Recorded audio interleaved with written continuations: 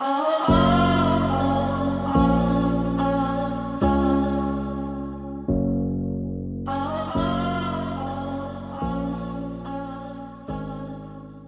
and welcome to Emma's podcast. In today's podcast, we'll continue our series for business breakthrough. And I have the honor to have Bill Still, if I'm correct when I say that, who's the CEO of Space International. Well, actually, it's Subtext. My company is called Subtext Solution. Thank you. Inc., and it's a communication coaching company that specializes in team trainings and corporate team effectiveness. And one of the things I specialize in is emotional intelligence. Why do people think the way they do? Why do people behave the way they do? And how a person's beliefs affect how they think and how they behave, both in their personal life and in their business life. So people come to me for either coaching or training. Those are the two things that they come from. And it seems like they come out transformed no matter what. If it's the coaching or the training, you come out transformed. Now, yes. First question I have for you. Sure. What did you get it started? What got you to get there? Because I am curious. That is fantastic. I started out as I started out as an educator that studied how the brain worked, why thinking takes place the way it does, how can my students learn better, why do people think the way they do. That was kind of like the original question that I started with. And this is like a long time ago. So I started with this question over 30 years ago. Why do people think differently? And I came up and I ran into a couple really wonderful model that really talks about thinking styles based on vocabulary. And that if you think a certain word, guess what you do? Your behavior or your actions or your vocabulary follow that word. So for example, realistic. If somebody thinks in a realistic way, well, guess what's going to happen to creativity? Creativity is going to fall back a little bit. But if you put creativity in front of the word realistic, then open-mindedness is going to show up a little bit more rather than facts and accuracy. So our vocabulary kind of they're like blinders on the way we see and communicate in the world. So the challenge then is that how do you not only use the blinders that you have, but also see what other people's blinders are and adjust your communication so you can be seen and heard with those different people. And I'm now guessing that we're going to have a wonderful discussion about how that might, then the multiple stories that can come about, with that. Because exactly. Yeah. So how did you, because you're studying this and you saw there was a need, how were you able to market it? Because 27 years ago or plus or less, give and take, you still look extremely handsome. Let me say this. Thank I don't know how old you are, but maybe you started when you were 10. Let's put it this way. But I'm curious to know, how did you market it? Because you had that idea, but it was like 2 decades ago. How were you able to get it going? Because that is new. That's a good way to, that's a good question to ask about marketing, because marketing, something that everyone needs, is really hard. You have to pick, but then as soon as you pick, then you have to let go of. Okay. See how that one works? So, yes. So what happens is that what I wound up doing first, what was closest to me. So what was closest to me at that time was education. That was the thing that was closest to me. So I did a lot of teacher trainings, a lot of educational summits, a lot of education. And I spent time really basically in the 90s working in education accelerated learning. In fact, the state of Michigan hired me to put 13 high performance computer labs throughout the state so that students can learn quicker. And so how do you get students to learn quicker? Well, they got to know themselves. They have to deal with their emotions, and they have to change their beliefs, adjust and change their beliefs.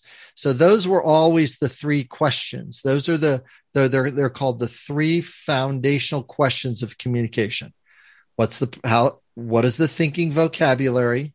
What needs are driving the emotion of the person? And what beliefs are getting in their way or need to be swapped out? Because our beliefs are the best way I can describe our beliefs is that they're like a foot on the brake of a mountain road. You need your beliefs to sort of not let you go off the cliff. Because if you get rid of some of your beliefs, people get very depressed when all of a sudden the way they saw the world is not the way they see the world anymore. It just like messes with their physiology. And this is why change is hard. You've got to have some willingness to let go of limiting beliefs and adjust those things. So that's what people hire me to do. So yes, it's basically clean it up, bring emptiness, because I think emptiness, people are so tied to their beliefs, and that is very hard to just say, and what else? What am I going to do? Afraid of the unknown. Yes, you've got to be able to swap. The safest way to do it, and Emma, that's the thing to really get a hold of here, is don't try to change a belief. Look to swap a belief out with something that helps you.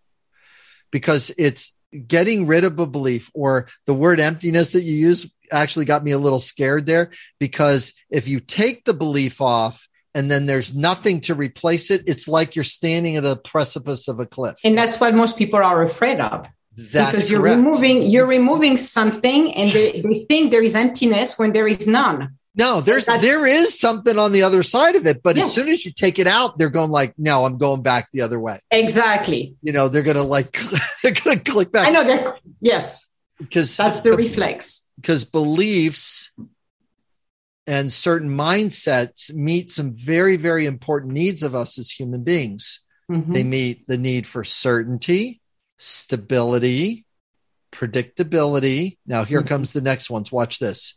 Community, acceptance, belonging, family, spirituality. Do you see what I just did? Yes. So now you're going to ask me to swap out a belief. My family's going to hate me. My church is going to reject me. Do you see how that works? Yes.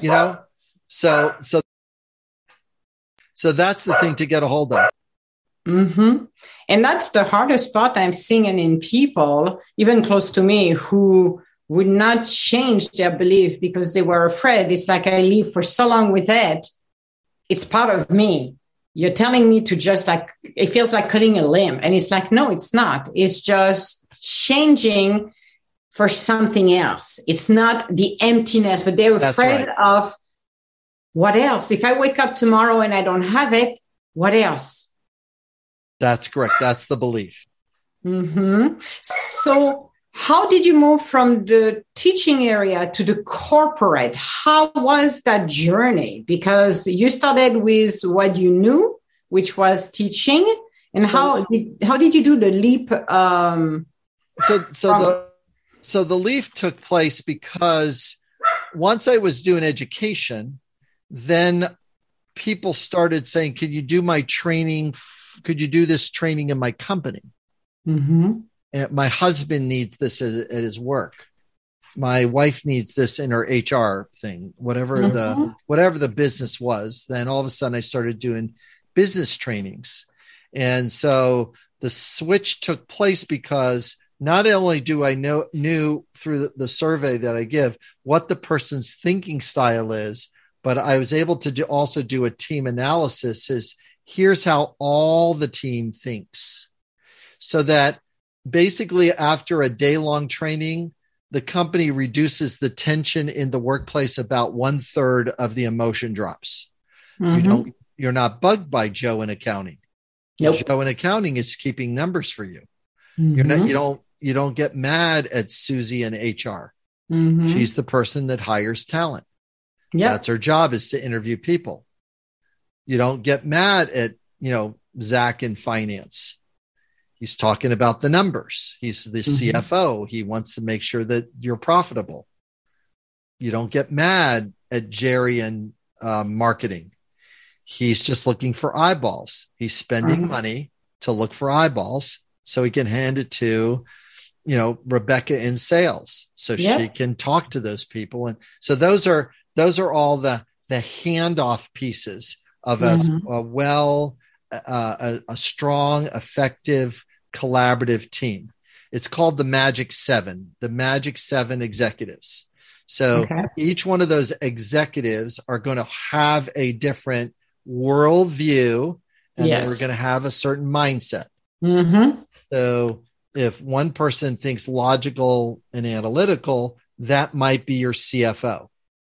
Okay. Whereas somebody that thinks interpersonal and is built on relationships, that's your HR person. If somebody's thinking creatively, that's going to be your marketing person. Yep.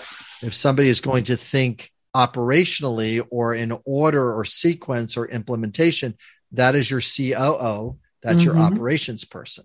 Yep. Your salesperson has to talk nice to people, but they've got to get a check as quickly as possible. Yes. So that sales is a relationship between between the relationship that you build with your customer and how quickly can you get them to give you a check. Exactly. In order to things. The IT person has to think analytically. And then the CEO sits in the middle. The CEO's job is is the center of the wheel.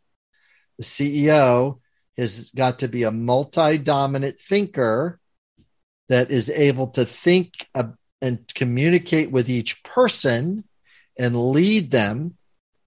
But usually a CEO is not great at any one of those things. No. They're right in the middle. And it's kind of hard talking to them because they're waiting for you to tell you what your strength is. And then they'll talk to you from that position. And then that's so that's what really basically what my early, the 2000s and the 2010s have been business development for entrepreneurs, business development for companies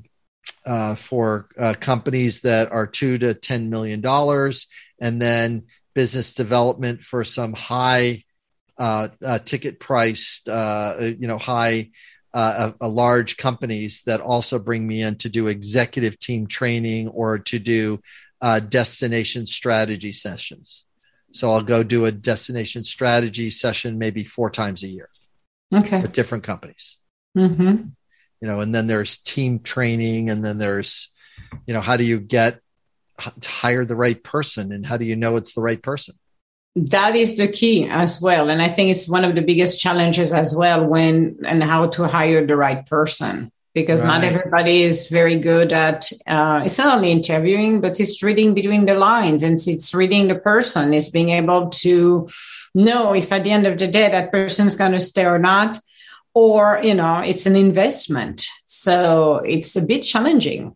Yeah, it's about somewhere between $50,000 to $75,000 to hire and rehire a person is what it costs in time and energy before they're profitable or before they start adding back to the company in the first 6 months. So the burn rate of how much money you're spending up in the front, that's why employee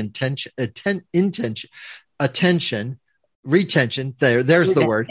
Employee retention is what's so valuable is that because you don't want to hire somebody every 6 months, right? You got to get at least a 3-year run out of them, before you either promote them inside. That's what the smart, the business owner does, is just, who do I have here and how can I retrain them for the next position so they don't go anywhere?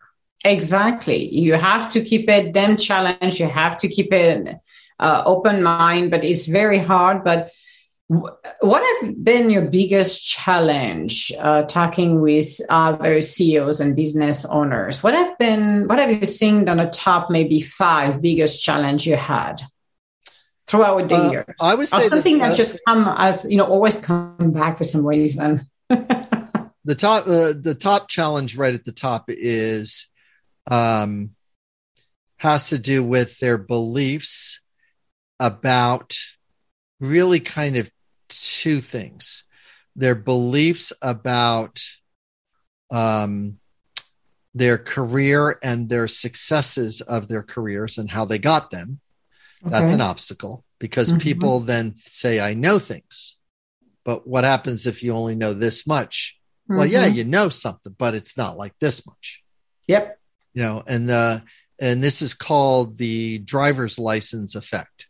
The driver's license effect is that because I have a driver's license, I have the belief that I'm a good or great driver.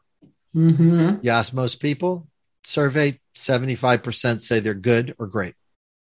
They don't say I'm average because they have a driver's license. It depends on the day, I will say, for me. Huh? It depends on the day, I will say, for me.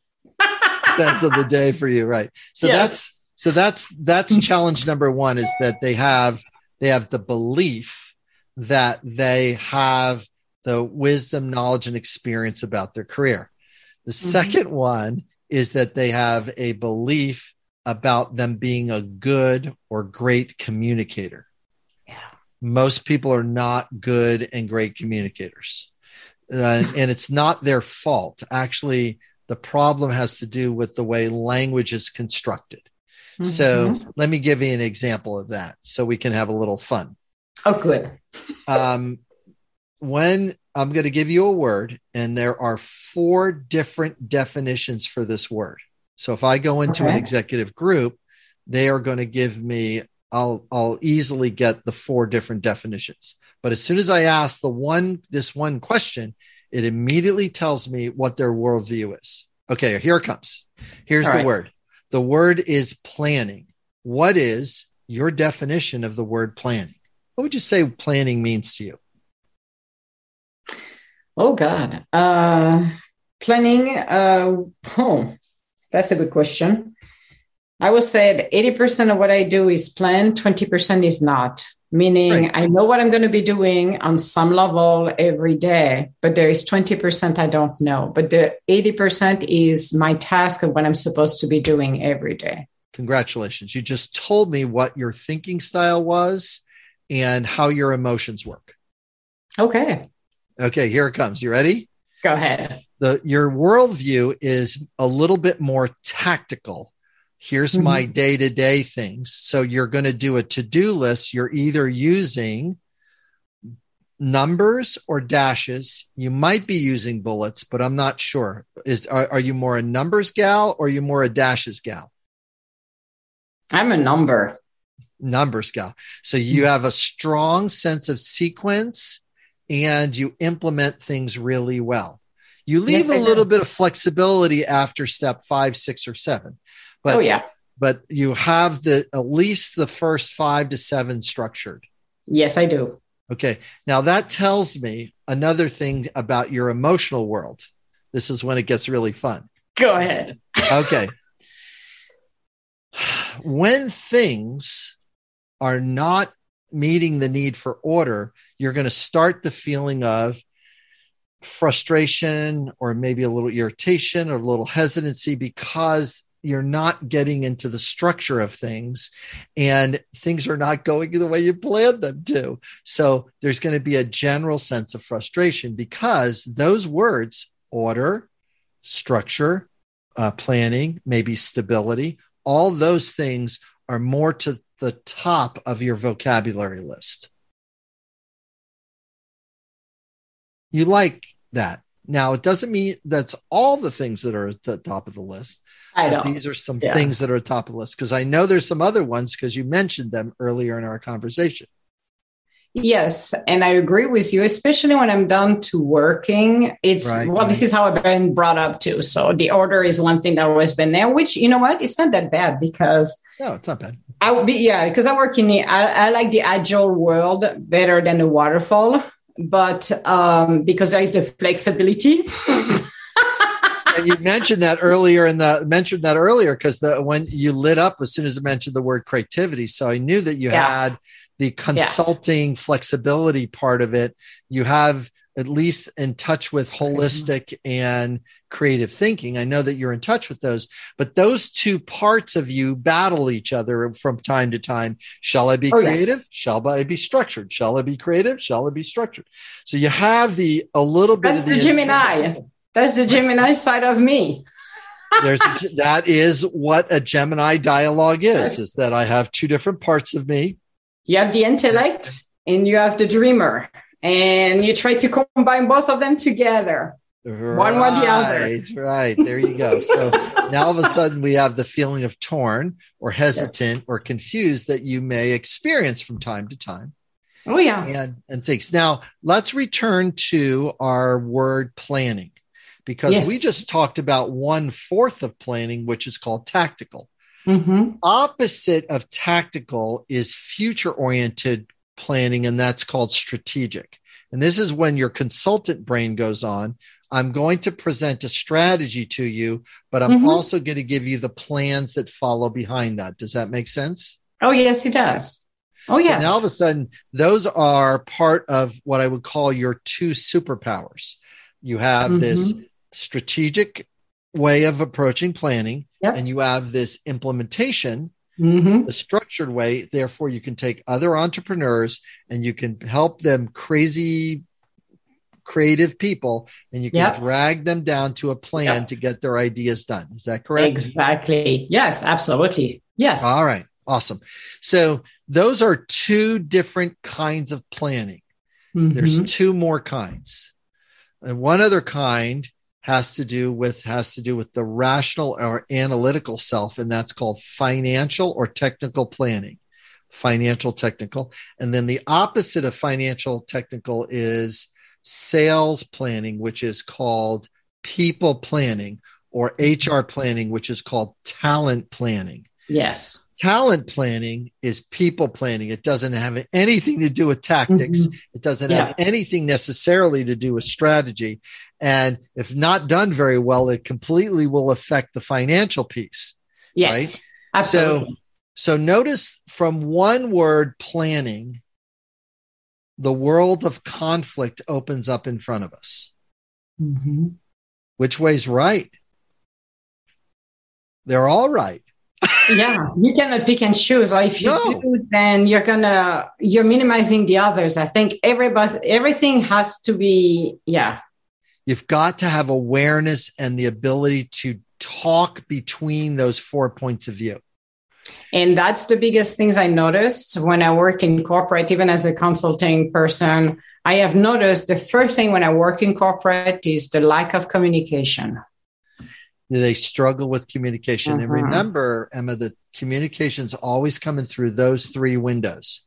Thinking communication, needs or behavioral communication, which is where emotional intelligence shows up, and then belief communication. Those three communication pieces is what I help the consultants that I train, the executives that I coach, and the groups that I present to. I try to get them to just take a half step back and realize that your driver's license on communication doesn't mean you're a good communicator. No. It just means that you've developed some strategies and tactics that have worked up to this point. Yes. Good or bad is not a part of it. Excellent, no way. There's no way they're excellent. Because I know as somebody that does that level of communication, that I can say one sentence and it will upset them. And they have no way to get back. Even if I make up the sentence, it's not a sentence that I believe in. I can say the sentence, they'll get upset. Because we have trouble as communicators interpreting what is being said to us. Yes. We take things, one way to say it is take things personally, but it's really, I'm taking things and I'm getting my buttons pushed and my emotions come up and then I'm lost. Yes. And so that's the second part of the tool that I teach. I teach Why do people think the way they do in communication? And the second one has to do with, how is one emotionally intelligent? Can a person listen to somebody else and have an emotionally intelligent response to that sentence? So we're going to practice with you now, and you're going to help me with this. All right. I'm going to make it really easy on you. Okay. Good. Tell me something someone said or even did that really bugged you, that really you're really affected you emotionally. What did someone say or do? Or what's a sentence that someone says or does that bugs you? Well, I would say the closest one that happened lately, somebody who scolded me very disrespectfully, but not listening what I was saying, actually. Good. So what was the sentence that they said called scolding you, or the thing that affected? This one was, what did she say? That I was pushing to get a vote, or I wanted to influence her to vote a certain way. Okay, great. Thank you very much. So now I have two people. This is you over here. This is that person over here. Mm-hmm. You know what? You're being pushy. You're trying to get me to vote a certain way. And you're trying to, and then they might put a label in here. You're manipulating me. You're judging me. You're blah, blah, blah. So they're going to bring those sentences. So that's called the observation, what they are saying. Okay. Now, regrettably, your response back to her didn't necessarily get it to go better. The person was still upset and say, no, you're this way. But you could have calmed the person down a little bit, but it's going to be probably different from what I said. So tell me, what did you say back to her when you said you're pushy? She said, you're pushy with voting. I said actually nothing. Great. Did that? And I said, thank you for your feedback with a smile. Thank you for your feedback. And then you walked away. Yep. Great. So you protected yourself. Yes. Thank you for your feedback. And you went on your way. That person was left with all of their emotions on their side. They were still upset. They were still irritated. Now, because you left the way you did and the way you said thank you, you protected yourself by doing that. Now, you were trying to get the person to vote for something, correct? No, I was talking about somebody that was supposed to be coming on board. And I said, we need all of the vote, but I wasn't telling her to vote. I said, this is the right person. We need those votes. But I never said to her, you have to vote for that person. Right. So she heard you say, she heard something else. Those votes is you have to vote like I do. Okay. So notice that she interpreted it. Now watch my emotionally intelligent response to hers. Watch what happens. You know what? You're trying to push me into vote, and you want me to vote for your person. Now, I'm going to take a breath here and a little half step back and watch my new sentence. Could you be feeling uncomfortable and you really want to maintain the choice to vote for who you would like to? Is that correct? The person has to say yes. Now what happens is you don't have somebody upset, but somebody that is in the place of a healthy dialogue. Yeah. I thought that you were trying to tell me that. Now, do not explain your side. You've got to still use an emotionally intelligent sentence. Here it comes next. Okay. So could you be feeling confused and it wasn't clear to you that I was talking about the group as a whole rather than you personally? Is that correct? Yes. You have now gotten your second yes. Things are going better for you. You're still not across the line, because what'll happen with the third sentence is something magical. Here it comes. Yeah, there's so many people that are talking about this one person to vote for, and I still haven't decided. So could you be feeling hesitant and you want to maintain your choices and you really want to hear both sides before you make your vote? Is that correct? Yes. Now watch what happens next. Would you be willing to work with me so that we can get a message out so we're voting for the right person? Would that? Yes, I will be helpful. And now I'll help you. I'll be glad to help you go out. 3 lines of emotionally intelligent sentence where a feeling word and a need word are connected together and agreed upon causes a person to be collaborative rather than adversarial. So I've done many high conflict mediations where I'm walking into a room in a city council meeting where there's 250 screaming people, and I better pick the right words. Mm-hmm. And one of the things that I had the fortune to have happen to me in the early 2000s was as I met and studied with an international mediator that would fly to war-torn countries with a languaging tool. Wow. So the person would fly in. There would be a languaging effort. We need to talk and reboot these people. There's a lot of pain and suffering going on in here. The people that are alive here need to get healing because they've lost relatives. Yeah. The other side has killed so-and-so. Mm-hmm. We don't want any more killing to take place. How do we reboot? How do we start over again? How do we restore trust? How do we get physical safety to be met? Those are some of the primary questions that people need to say. We need to do a better job of communicating with each other rather than shooting each other, rather than being angry or violent towards another person. That's what we need to do. It's very, very hard. It is such a struggle. It really is.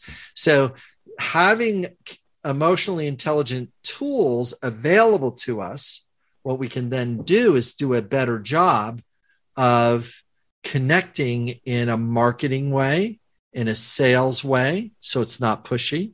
So, and to create better leadership. How do we lead better as individuals or executives? How do we have better relationship with our parents or our kids? Mm-hmm. How do we communicate better with them so that there's that next level of understanding or peace or harmony that can really take place because we're being mindful of our word choices. So I'm stirring a whole bunch of questions in your noggin. I'm getting you to smile because you can kind of see the difference. Oh, yeah. In the way things. Now, your motive of saying thank you for your feedback and walking away meets an important need of yours: emotional safety, peace, and consideration. You didn't want to get into the battle. You didn't mean it that way. Thank you for your feedback. I got to get out of here, because that's a strong way of doing that level of protection and understanding. And it was really helpful for you in that moment. And you could see with this extra added skill, sort of way of speaking, you can actually have turned her into an ally, or that person into an ally. Probably within 3 to 5 sentences, that person would have been working together with you and helping and cleaning up the misunderstanding and working forward towards the campaign or whatever the thing was you were trying to get election to take place. You get them, you turn them into becoming an ally. You turn them into becoming a person that can navigate through their own upset. No, I like it. It's a very interesting way and approach. I love the way that we need to learn to communicate. And that's one thing that I always said, we're not good communicators and we have to learn. I wish this could be taught in school. Yeah. Yeah, it's a really important thing to be taught in school on a regular basis. Exactly. Kids need to practice going through conflict instead of either avoiding or escalating into an argument or a fight. Exactly. They need to take things a better way. They need to make sure that things happen in a way that's meaningful and effective.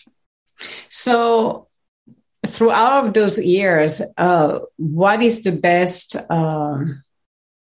memory you've got, or the best story you've got? I know there must be thousands and thousands of stories, but what are the biggest wins that you ever saw coming or did not even saw coming? Well, I'd have to say that one of my favorite stories that has come out of the experience had to do with something that happened in 2011. So in 2011, regrettably, in Flint, Michigan, the water source got changed and people got poisoned, and it really messed up the economy and the individuals. And there's still a problem with it to this day. Still a problem that they're still working to clean out. Well, I was hired to come in and train the frontline employees who are talking to the citizens that were coming in. What do I say when an angry person shows up at my doorstep and they say really terrible things? Yeah. And I've got to see 25 of them, 30 of them, 50 of them a day. How can I have better language to deal with those number of people coming in? Okay. So what I did was train that group of people, 75 people a day, different groups of people for 4 days. So what's the story then? The story is the first part of the activity was to have them write down the worst things that people have ever said to them and put them on a piece of paper and hang them on the walls around the conference room. The worst things that people have said. So I said, okay, well, my name is Bill Sturley. We're going to work on conflict. This is the first activity. Write them up here, stick them on the wall, and let's see if we can do something about these sentences. Notice I'm stepping into with a certain level of confidence and courageousness right now. Can you see? It's like, yeah, you had them do what? You had them write down crappy things. Feel free to use profanity if you need to, and abbreviate if you don't want to put it up there, and say, we'll all know what the profanity word is. Please, star out a couple of the vowels. Yeah. All right. So because it was at the start of the day, I said, listen, we're going to be here this whole day. But by the end of the day, we're going to have a compassionate, empathetic response for every sentence that's hanging on the wall here. We're going to have them. We're going to create them. We're going to write them. You're going to take a picture of them, and then you're going to use them because they work. Every one of the sentences we write down will work. The other person will say a yes to that sentence. And they're going like, this guy's nuts. Yep. Doing what? And so I said, okay, I'm going to do one of these sentences that are up here. I'm going to do one. I'm going to pick the worst one off of the sheet behind over here on the side.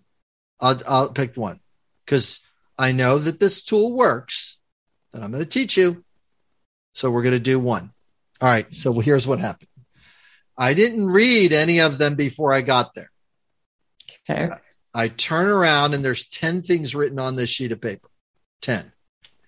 I look at the first one at the top, and sure enough, that was clearly the hardest one on the top. It was like the first one. It's like, wow, here's a hard one. And then I read through the other ones. I go like, oh, there's some pretty hard ones on this thing. But you know what? I think we're going to do the one at the top because it's hard and I'm not backing away from it. So here's the sentence. The sentence is, you are a racist, exclamation point. Now notice your eyebrows went up. Your mouth tightened up a little bit because what the heck do I say back to that sentence that's safe?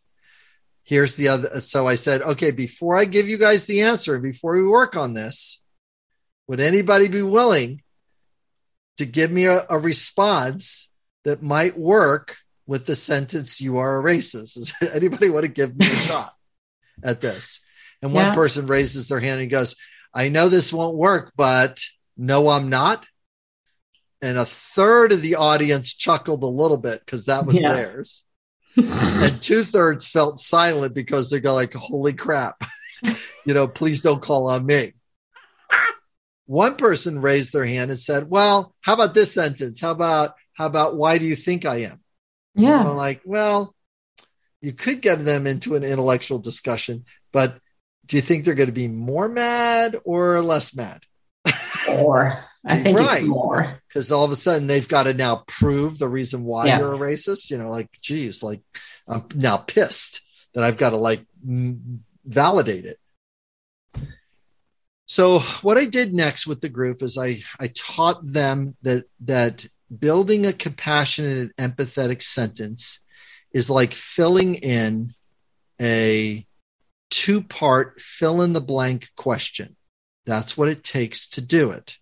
Okay. And this is the root, or this is how you can measure on whether or not a person is emotionally intelligent or not. This is how well you can do it, is that if they can fill in these 2 blanks and they can do it in real time, they're going to be an 8, 9, or 10 in emotional intelligence.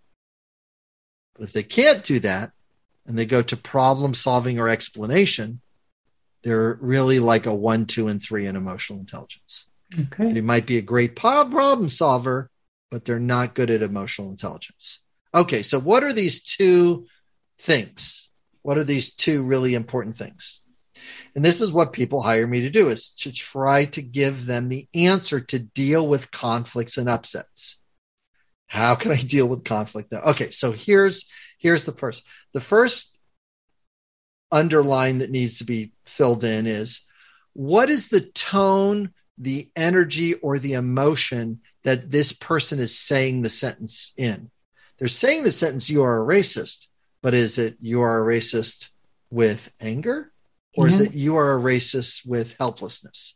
Mm-hmm. What is the tone or the emotion? So what we did is we generated 4 words that would be a fit. Here's the 4 words: aggravated, angry, like I mentioned, helpless, and furious. Those were the 4 feeling words. So now all of a sudden your brain is going like, "Oh, that makes sense. That makes sense. I can see how you are a racist can be said with every one of those tones." Absolutely. Yeah. Now, the hard part has to do with what's the motive, which is the second part of the equation. What's the good reason why it's such a strange sentence? Watch how weird this is. What's the good reason why someone called me a racist? What's the good reason? It's not your fault. It's how they're defining racism. What's the good reason? So and we came up with, what are the needs that are causing the emotion? So what are the 4 need words that are activating the 4 feeling words over here? And here's what the group generated. They generated support, because the people are coming in for support. Yes. Number 2, respect. That's the one that got activated on your equation, by the way. Need for respect. And need for fairness, which is, this shouldn't be happening to me. This shouldn't be happening to the city. So fairness is there. And then finally, justice. Is anybody going to take responsibility for for what just happened? Exactly. Yes. Okay. Yeah. So notice how in your body, as I'm speaking right now, you're actually calming down with the sentence about "You are a racist," because now you're in a position to actually build a compassionate and empathetic sentence. Yes. All right. So are you ready to role play? Okay. Great. All you got to do is point at me. Okay. And say, "Bill, you are a racist." And we're going to do it 4 times. Are you ready? Okay. And then whatever I say next, just respond naturally. Okay. Okay. Ready? Go. "Bill, you're a racist." So could you be feeling aggravated and you need support from me in a different way? Is that correct? Would you like me to support you in a different way? Yes, I would like that too. Okay. Notice all of a sudden the emotion dropped. The tone of your voice was not aggravated anymore. It was a little more irritated and clear. Okay. All right. Say, Bill, you're a racist again. Watch what I say next. Bill, you're a racist. So, Emma, could you be feeling angry because your need for mutual respect is not met? There was something that happened with mutual respect, and you like mutual respect between the two of us. Is that correct? Absolutely. People have just destroyed everything. So yes, I want my respect. Okay. All right. So now all of a sudden, the anger has a place to ground to. Now does anger shifted to aggravated and irritated in your body, and I didn't do anything except for having different words. Yes. Great. Okay. 2 more left. Give me another sentence. Bill, you're a racist.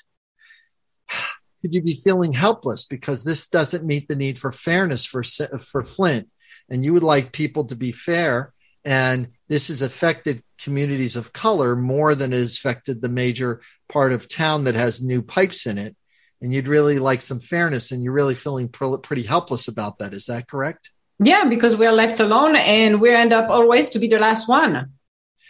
I now hear fairness is that you don't want to be the last one. You want to be the first community that gets water and support and consideration to move forward. That's what you'd like. Exactly. So I really appreciate that. And all of a sudden you can see that your tone just went away from helplessness. You actually stepped into optimism. Well, yes. And all we're doing is role playing here, and you're already feeling better. Okay, so give me the last sentence and watch what happens next. Bill, you are a racist.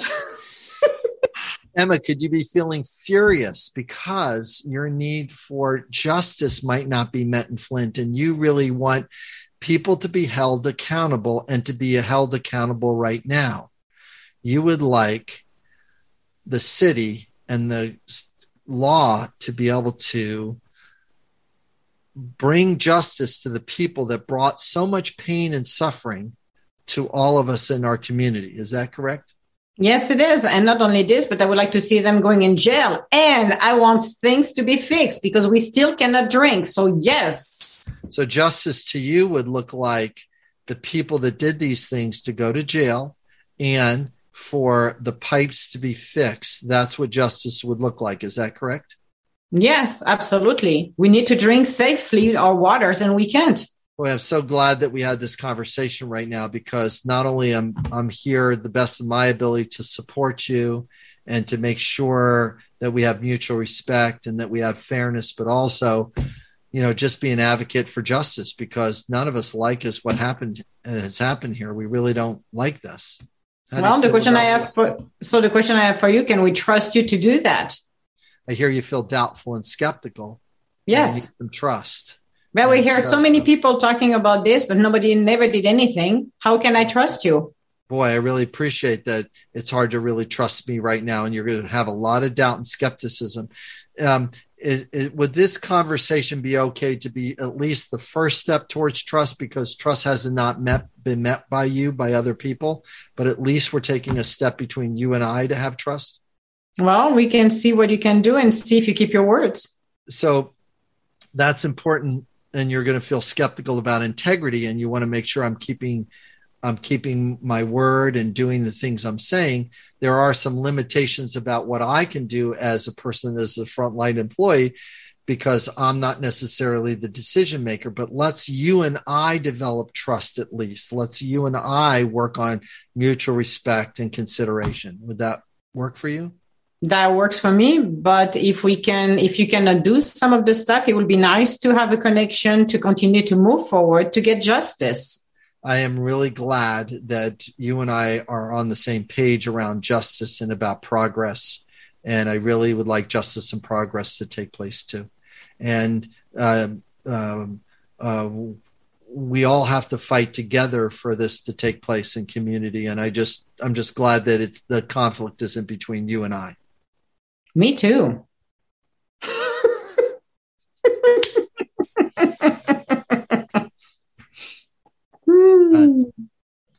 Now, you know what I really appreciate what happened, Emily, between the two of us? You actually took two of your important needs out for a spin, the need for truth and the need for integrity. You took those two needs out for a spin and you role played right at me and go like, oh yeah, let's bring this communication specialist. I'm going to stay after him for a little while. And your emotions were working perfectly right there. You were staying in the mix. You were staying on point with that experience. You were saying, okay, I'm going to stay in there. I can imagine what it would be like. And you were literally transported back to 2011 with me to work inside that room to make sure that we had good sentences for people. Because if we don't get the feeling word and need word connected, what happens is a thing called 8 years of bad therapy or 10 years of injustice. That's what tends to show up. Instead of going like, how do we get justice to happen sooner? How do we get fairness to happen sooner? How do we get accountability to happen sooner? How do we get restoration to happen sooner? And regrettably, unless this healthier dialogue takes place, what winds up happening is that we don't really need to do. We don't get the level of justice or mutual respect or consideration to take place. You just don't, and that's too bad. It becomes really, really just too bad because see, the people that made that decision made it from the place of financial security.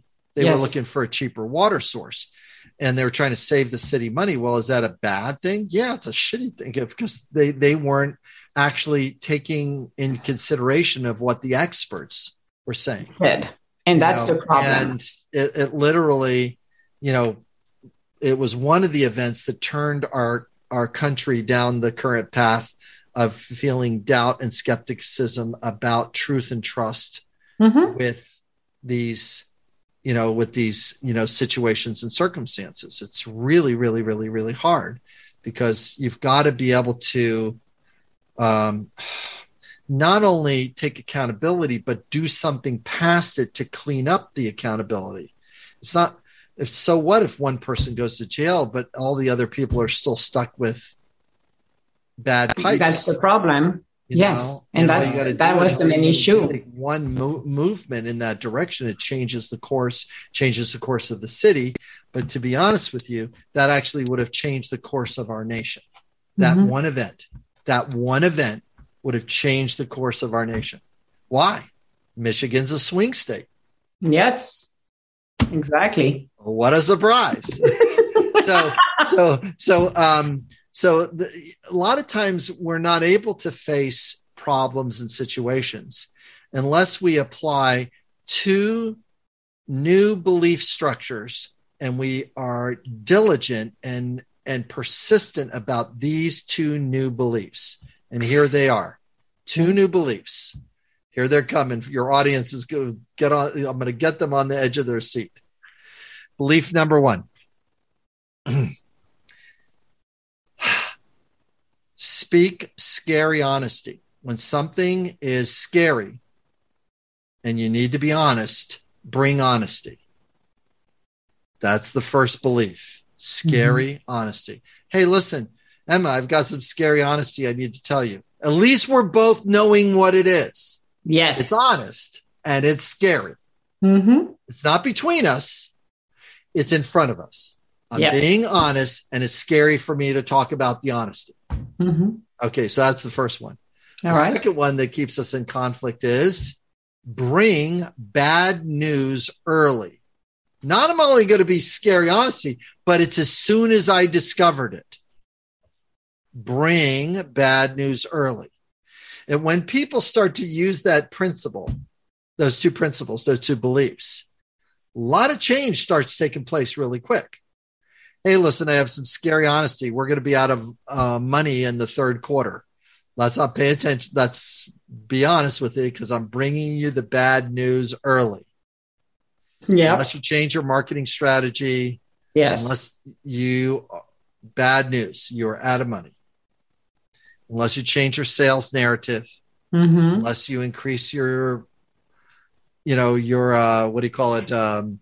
Funnel, unless you put more things at the top, you ain't going to get stuff at the bottom. Yep. They got to be the right kind of person at the right price point. Yep. Wow. And that's the thing that is really, really important and really, really valuable to go after. So far, so good? That's amazing. I have a question for you. So if people want to reach out to you can they have a one-on-one, or do you have a training? Yes. Do you have courses that people can take? I do have courses that people can take.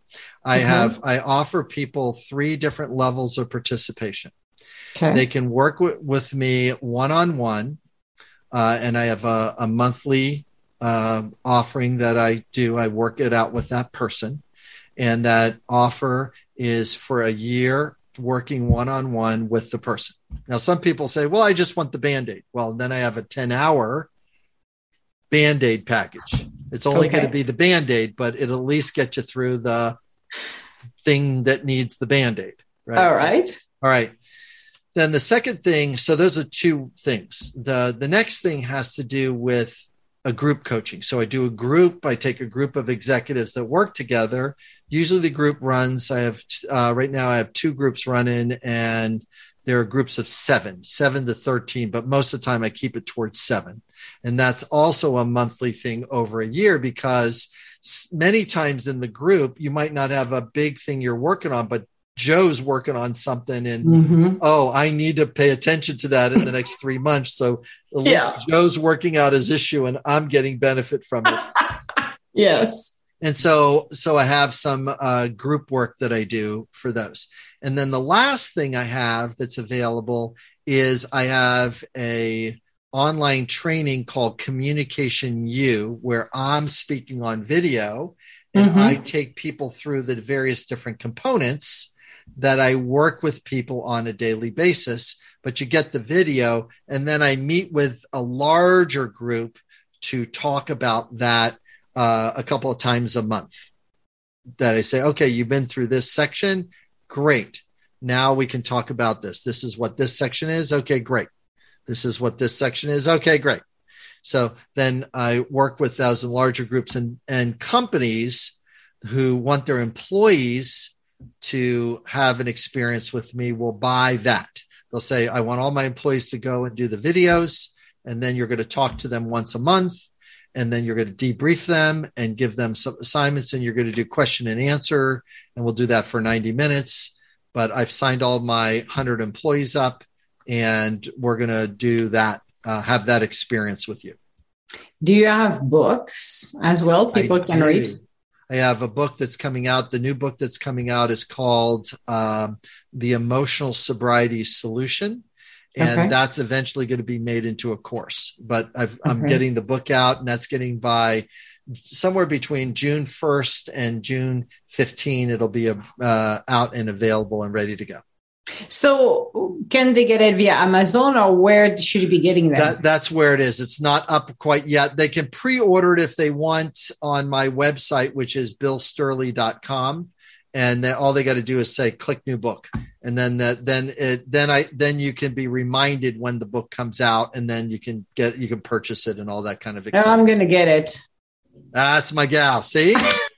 All right. Sign up on the website, billsturley.com. There's all kinds I will. And then Communication U, if you want to do some video trainings, and I do role plays and say, well, you may want to think about this. Well, this is something you need to do too.